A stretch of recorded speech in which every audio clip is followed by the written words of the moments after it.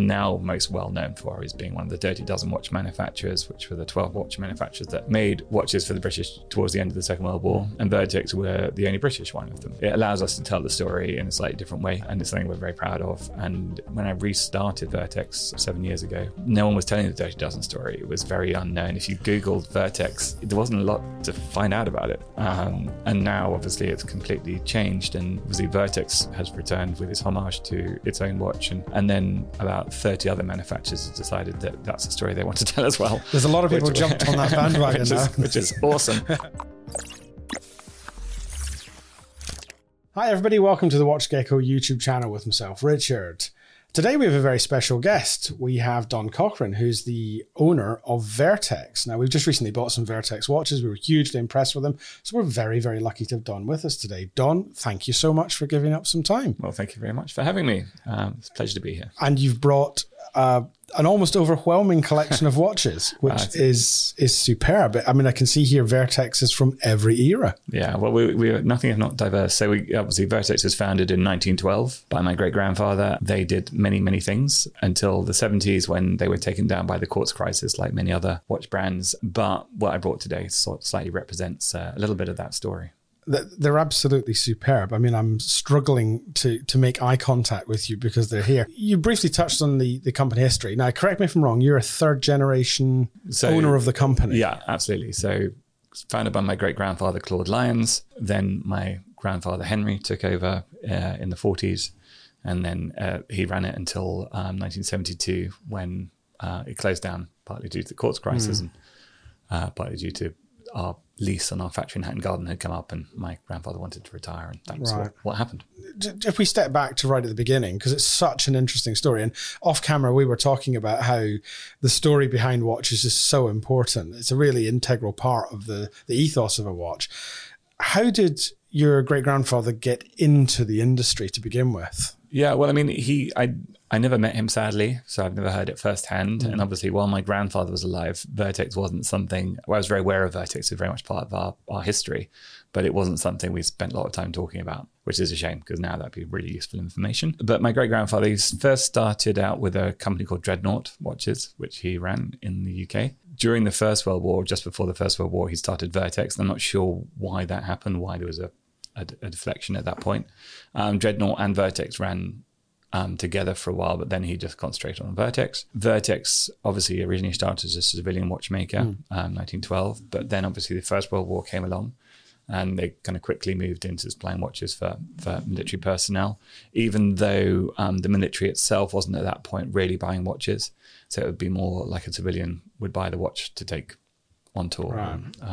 On disbursement or whatever happened. Majority of them were pocket watches, and it's only towards the end of the First World War that men started wearing wristwatches, but that was sort of happened during that period. I mean, this is obviously, just so that people can get into context, this is prior to what we would call bespoke military watches being developed. Yeah, absolutely. It would just be family watches, literally. Absolutely. And quite often it would be a gift from a loved one to take to the front and that sort of thing. And there was a beautiful story that a lady wrote to my great-grandfather saying that her son had written from the front and it was telling all this stuff that was going on. But he was saying the only good thing that happened to him, or the only good thing he did every day was to wind his watch, which I think that sort of that personalization of your timepiece and the fact that winding a watch does make it go, it's a very pure thing to do.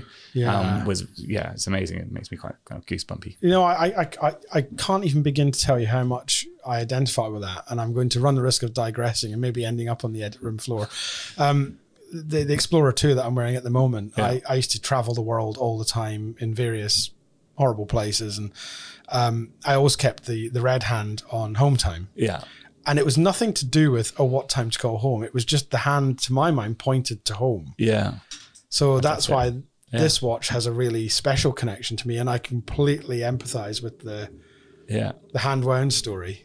And then obviously after the First World War, lots of civilian watches. We did a huge number of much more female-focused watches, platinum, diamond, wristlets, and cocktail watches, gentlemen's watches, half hunter, pocket watches like that one there. These two watches here are 1920s, very much that sort of Art Deco 1920s look. And it was a fun period for watchmaking and case making, and a lot of interesting things got done during that point. 1939 rolls around. By this time, we're supplying the MOD. We're doing ATP watches. We're making ATP watches for the military. We're doing more bespoke watches for certain parts of the military. But obviously, all British manufacturing slowly turns towards munitions and that sort of thing. So we became much more military focused. And what we are now most well known for is being one of the Dirty Dozen watch manufacturers, which were the 12 watch manufacturers that made watches for the British towards the end of the Second World War. And most importantly, the first time the British really defined what they wanted a military watch to be. So these 12 watch manufacturers were Jaeger, LeCoultre, Omega, Longines, IWC. So some pretty big hitters in today's market. Sure. And Vertex were the only British one of them. It allows us to tell the story in a slightly different way. And it's something we're very proud of. And it's something that's given us a lot of relevance as we've re-entered the market. Obviously, since when I restarted Vertex 7 years ago, no one was telling the Dirty Dozen story. It was very unknown. If you Googled Vertex, there wasn't a lot to find out about it. And now obviously it's completely changed, and obviously Vertex has returned with its homage to its own watch, and IWC, Longines have created their own versions of that watch again. And then about 30 other manufacturers have decided that that's a story they want to tell as well. There's a lot of people jumped on that bandwagon now. Which is awesome. Other watches are available. To also pay whether you'd want to buy them is another matter. Also pay homage to that story. And it's also interesting just to see how it's affected the second-hand value of WWW watches. You know, when I restarted Vertex, you could buy a Second World War Vertex for £300-400, and now it's £2,000 to £3,000. So it's interesting to see just how that's changed in the 7 years. If you can find me one for £200 or £300, please do. I think it's really interesting. Again, it's something we were chatting about earlier, that one of the things I do here is I write a lot about the military watches, and I've always been fascinated how at a particular point in history during World War II, both the US and the British decided they needed to have a purpose-built watch. Yeah. And the specs are, well, I suppose like everything between the US and the UK is similar but different. Yeah. And how they went down a particular route, the Dirty Dozen went down a particular route. How much research have you done into the specs that this would be your grandfather now? Obviously, my great-grandfather was running the company at the time. My grandfather was doing requisitions for the army. So he, as far as I'm aware, he was quite involved in this project and working between, obviously, because he knew Switzerland, because we produced our movements in Switzerland. He had very good connections there, et cetera, et cetera. So he was very involved. Again, I only wish I'd asked him some more questions. Oh, I know. I hear it's very frustrating. You know, realistically, the British and the Americans did come up with very similar designs. The main difference being that the Americans went for a center second and the British went for a sub-second. There is an argument that sub-second is easier to read. That's certainly what the British believed. It's a slightly more complicated movement, so it's slightly hard to make. But at the same time, it was very much what Europe was making at the time. European movements were mainly sub-second at the time. So whereas American movements kind of became center-second movements. Sure. So maybe that's something to do with it too. Yeah. But the specification was black dial, white Arabic numerals, luminosity, water resistant, perspex case or glass, and shockproof. And that's kind of what they're all built around. They're all pretty similar, but none of them are identical. So all 12 It's lovely when you see all 12. Yeah. I've only ever seen a photograph of all 12 together. I've never been lucky enough to see 12 together. And obviously within the 12, the least well-made and the least numerous one was the Grania. And that's the most expensive one now because they didn't make many. And many didn't survive. So how many of those were made, do you think? Well, it's sort of unknown, but it's less than 2,000, they think. And probably there's, who knows how many are available in the world. I know of about 60, and those watches sell for £25,000. Yeah, 60. Yeah, gosh. So they sell for £25,000. Whereas a Jaeger LeCoultre, which I think is the nicest one of them, that would be more like £3,000 to £4,000. So it's really scarcity that defines the market. When you, obviously because you're so integrated into the Vertex, I just wonder, when you've handled other Dirty Dozen watches, do you feel a DNA commonality, or do they genuinely feel like different products? I mean, some are very similar. So some within the Dirty Dozen are very similar. And whether we share dial makers, I don't know. Or, sometimes the hands will be different, but the dial will be the same. Or there'll be some differences at that level. Some are very different. So the Omega, the Jaeger LeCoultre are very different. The movements they use are very different. The finish is very different. The case material is different. The size of the watch is even a tiny bit different. But within that, they're very similar. So do you know how many Vertex were made for World War II? And have you any idea who they may have been issued to or where they may have turned up? Yeah, I mean, I know from our records that the watches were delivered, the first watches were delivered in 1944, just before D-Day. That was what they were sort of created for. I don't know how many or what units they went to, because very sadly in 1976, there was a fire at the Royal Signals Corps in the building that stored all this information. And obviously we hadn't digitized records in those days, nothing happened. So it's a very frustrating kind of black hole of information. There's a certain amount of information we get from the Swiss manufacturers because obviously they kept their records. But at the same time, their records were sort of kept in a specific way because they were making watches for both sides and they didn't want to piss anyone off. So it's very difficult to understand what was sent where from them either. So it's a frustrating black hole that we're constantly trying to fill. So if anyone who's listening to this has any information, we'd appreciate it. Thank you. Please write in. We'd really like to know. It's really interesting because one of the things I wanted just to explore briefly with you is that we've just recently reviewed a modern iteration of the American A11, which we thought somebody had done a pretty decent job of. And it's the cultural impact of these watches on modern watches, because I think there's a compelling argument that without the Dirty Dozen collection, Vertex being one, or even the American watches, we wouldn't have the modern day field watch. Yeah. Because there are certain design. If for example, we were going out to make a field watch today as a company, we would be looking at very, very clear design specifications, which would translate roughly back to what was created under those military specifications. Absolutely. I mean, the Vertex's motto is purity of purpose, which is really how military watches were designed, or military timepieces, or any military ordnance. It's designed to do a job.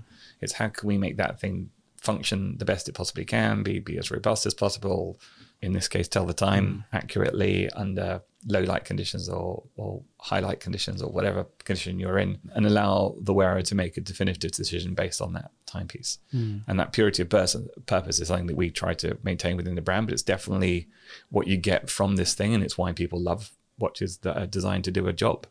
Rather than just to look like a thing. It's the ultimate tool watch, really. Absolutely. It is. I completely agree. And as we were alluding to earlier, before we were on camera, that in all of our jobs, one of the great joys is coming across a watch that's more than the sum of its parts. Yeah. And I think there are certain watches that really, really do fall into that category.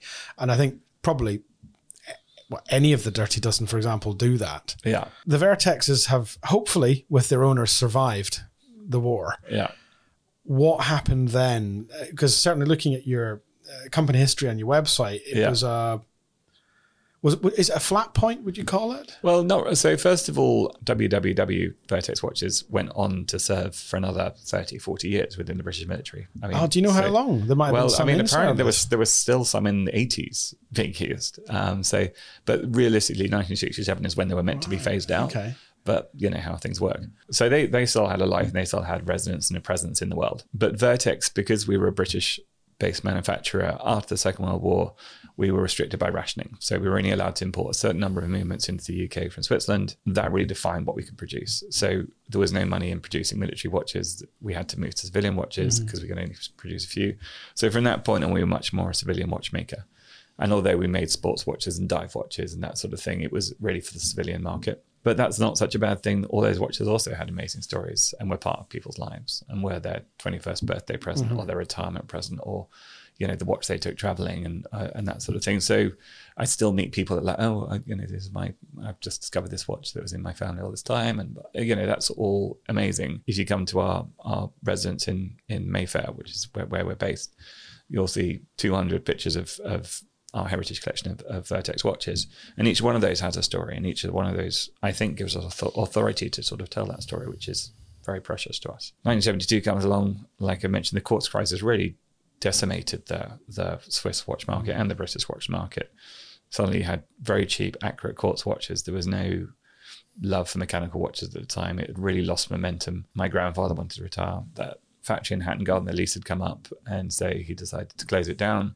And that's kind of what happened. I grew up with stories of Vertex watches, and we still had lots of them. And I used to draw watches with my grandfather because as a kid, a round circle with some hands on it is a really easy thing to do. And, and he'd play with that and he'd take them apart and put them back together for me. And that was all fascinating, wonderful. But it never even occurred to me that it would ever be a part of my life.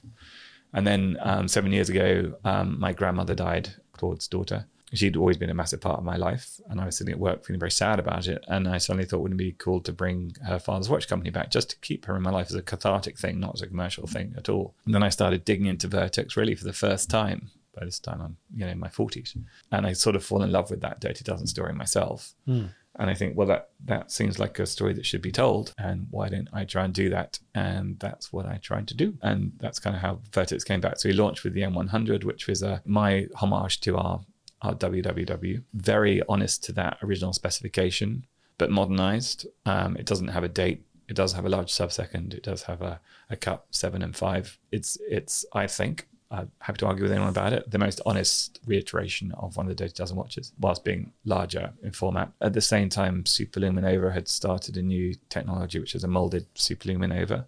And because luminosity was such an important part of Second World War watches, or war watches anyway, I thought, wouldn't that be interesting thing to play with? And it's actually sort of become our signature now. People really love how well it works, and against that purity of purpose, it actually functions brilliantly well. It also adds a dimension to the dial, which is fascinating. And it's been lovely to see how people has resonated with people. Yeah, I was really interested in that when I was thinking about you coming in today, about how you've got this incredible historical watch that is in that iconic collection.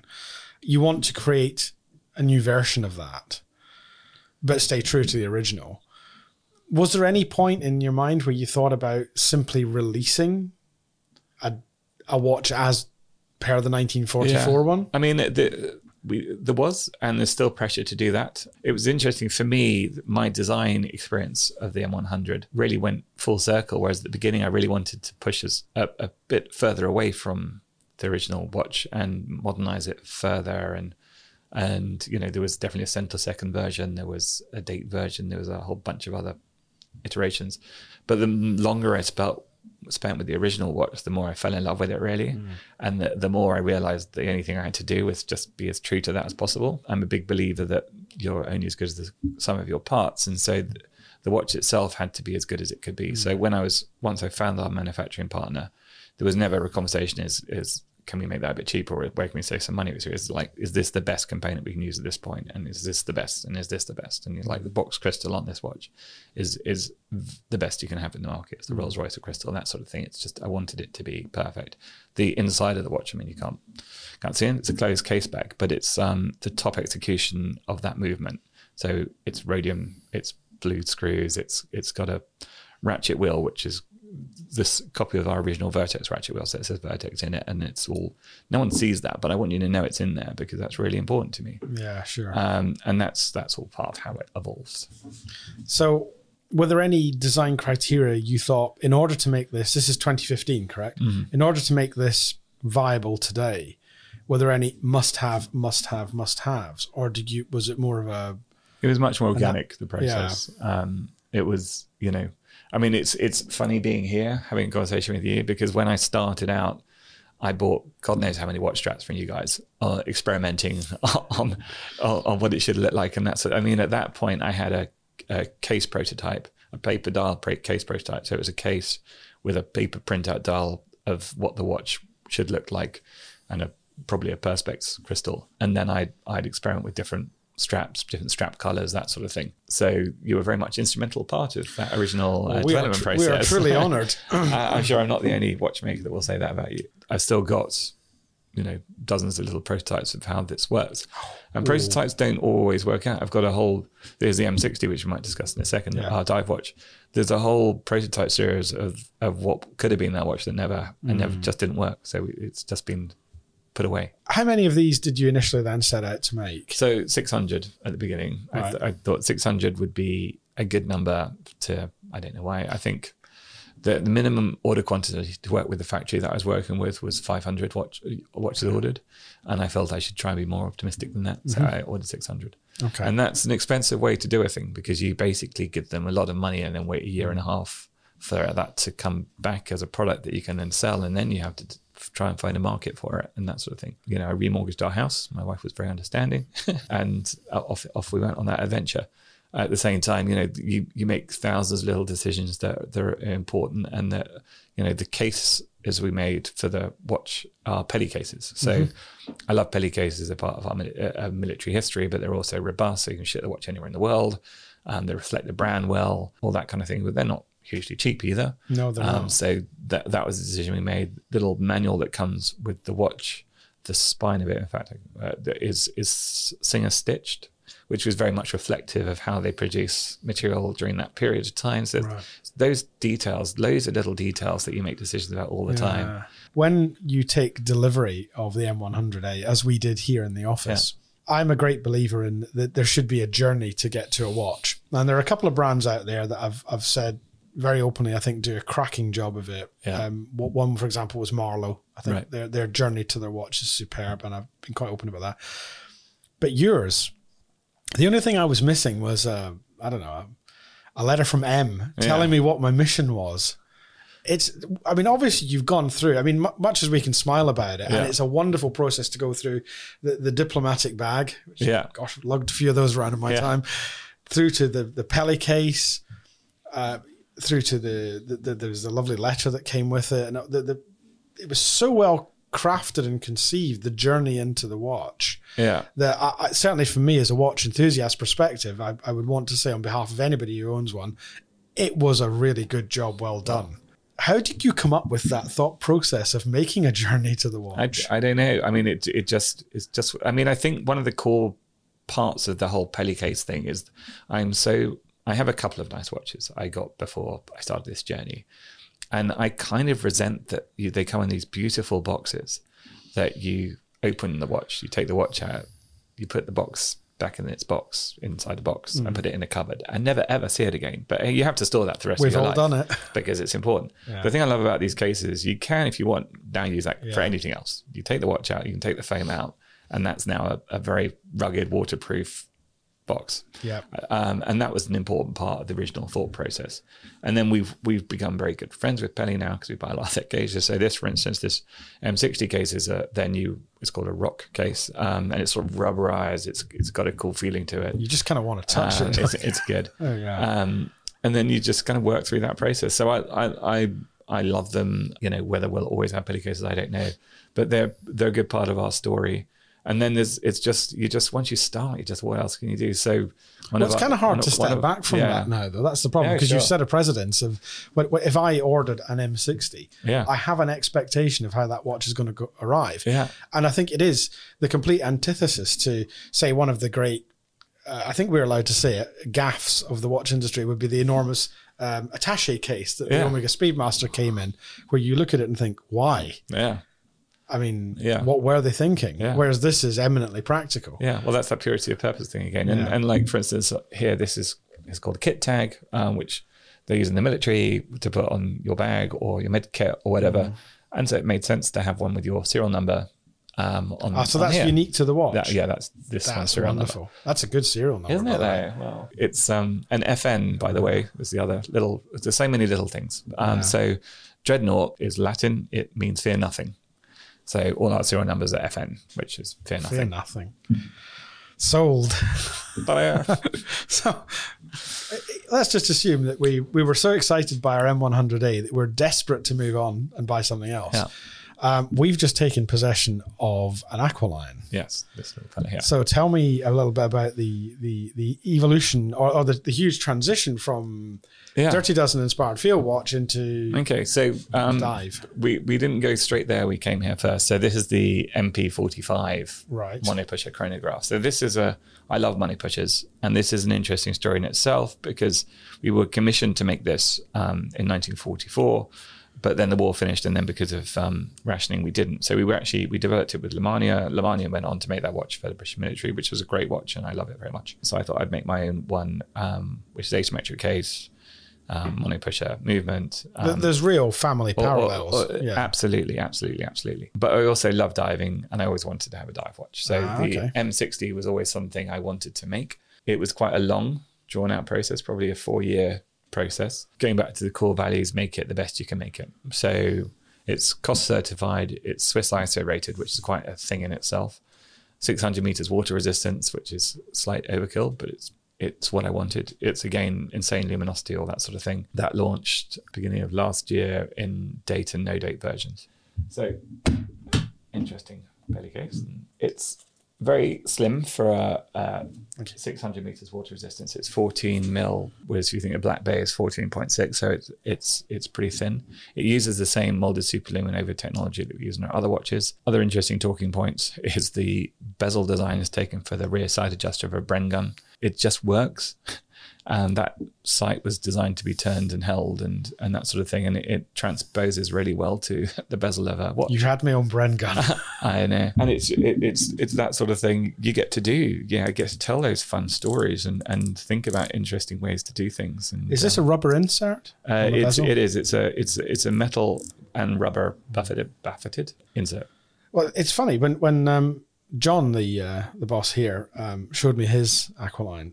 I came up with an observation on it, which was not something you intended, but it may be interesting to you that it was one of the things that leapt out at me, was your choice of marking from the 12 to the 15 position on the bezel. Yeah. When I saw that there, which is very distinctive, and right now there'll be a close-up of it on video, I saw a rangefinder and a sniper scope. Right. One of the ones that takes you from 1 right down to 1,000. And I wondered, was that inspiration for it? Because if not, it's a really nice coincidence. Yeah, that is unfortunately a coincidence. Right, okay. Never mind. There are other things that, if we go back to the M100, there are 2 red dots above the 12 position. Yes. There's the same on the MP45. They were taken from the iron sights of a rifle. The original watch did have 2 dots, but they weren't contrasting. Mm-hmm. Now on the M100, on the M60, sorry, I couldn't put them on the dial without it looking a little bit forced, and I couldn't fit them on the bezel. So I've hidden them under the clasp on the back of the strap. Are they going to appear on every watch? Yeah. Okay. And that's again, it's sort of accidental design language that sort of arrives as you build things. When was this released? Sorry. Beginning of last year. Okay. And any plans to make any other models of it? Because obviously you've got a couple of M100s. Yeah, there'll be some other things coming in the future. Dot. Okay. But realistically, we have quite a long design, and because of the way we make watches, we don't do 60 different dials a year, or we'll do maybe 2 different dials a year or 2 different watches a year. We're not in a rush, and we like that. I like that. I want you to understand that the watch you bought is precious to us as it is to you. Other interesting story for you as a strap person. There are 2 lug pin positions on the watch. So there are. So one, if you've got a strap, like a rubber strap or the steel strap, and you want it close to the case, but one, if you want a NATO, so you want a bit more space around it, so you can reposition lug pins, which is something I wanted. That's a lovely design element. Have you got different strap options for that? Yeah, so within the watch itself, it comes with a rubber strap and a Zulu Alpha sort of dive strap. Right. There's the Singer stitching again that I was talking about. Oh, yes. It's got that real military handbook. Yeah. And it's you get to play with all that storytelling that's taken years to build, right? I think it's really interesting because, again, there is a real sensation that you're getting a piece of, I wouldn't say standard military equipment with this. I would say it's more a piece of specialist equipment. Well, thank you. But for me, it's about respecting the history, respecting the story you're telling. Yeah. It's as much the owners as it is ours. And I love that wearing a Vertex sort of empowers you to tell the story too, and that you can be part of that. And occasionally I'll get an email from someone who's like, I was just on a plane and the guy next to me was like, was that a Vertex? And we ended up having this really long story, and I told them all about it. And it's great that you can do that. Well, I think the thing is, because of the design concept you've gone with, especially with the raised superluminova, it's instantly recognizable. And as we know only too well, it is quite difficult to achieve that. Yeah. In any wristwatch. Yeah. I mean, visual identity is really important, but visual identity without being OTT or complicated is, you know, but it's also amazes me that we do have visual identity in watches. I mean, your watch is a round circle with hands and mine is a round circle with hands on it. They're in a tiny amount of space, but they look completely different, and they all look completely different. I find that fascinating. It's fascinating the diversity you can have within such a small space that's basically doing the same job. Well, I think that you could bring that argument then to the Dirty Dozens and the A11s for that matter. Everybody's faced with the same military spec, and then you've got this different interpretation of that spec. Yeah. And you can see, looking at the Dirty Dozens, some are more elaborate than others, some are much more simple and clinical than others. Yeah. Yet they all fell within that specification. I think that's why, because if there were 12 watches that were, absolutely identical, it would be a less interesting collection. It would be a less interesting And story. I think that one of the joys of looking at these collectives is the different interpretation of it. And I think what's so interesting here is how you've stayed so true to that. Yeah. Even, dare I say it, within the M60. Yeah. There is that DNA that's come through from Vertex, and it's rather than it's Vertex reborn, I kind of see it more of just an evolution of what happened. Yeah, through the war. For sure. I mean, the era. dial design was taken from a dive watch you made in the 50s. So I like everything we make to have some authority to exist. That it was part of our story. But after that, you just get to play with it and work with it and that sort of thing, and that's really fun. Are you allowed to give us even the slightest? I mean, don't worry, we can slap a top secret label on this. No, nobody's listening. Where's your vision? Where do you want to take the company now, and maybe what models might you be thinking about in the future? Yeah, I mean, it's fun making new things, and it's fun developing the company.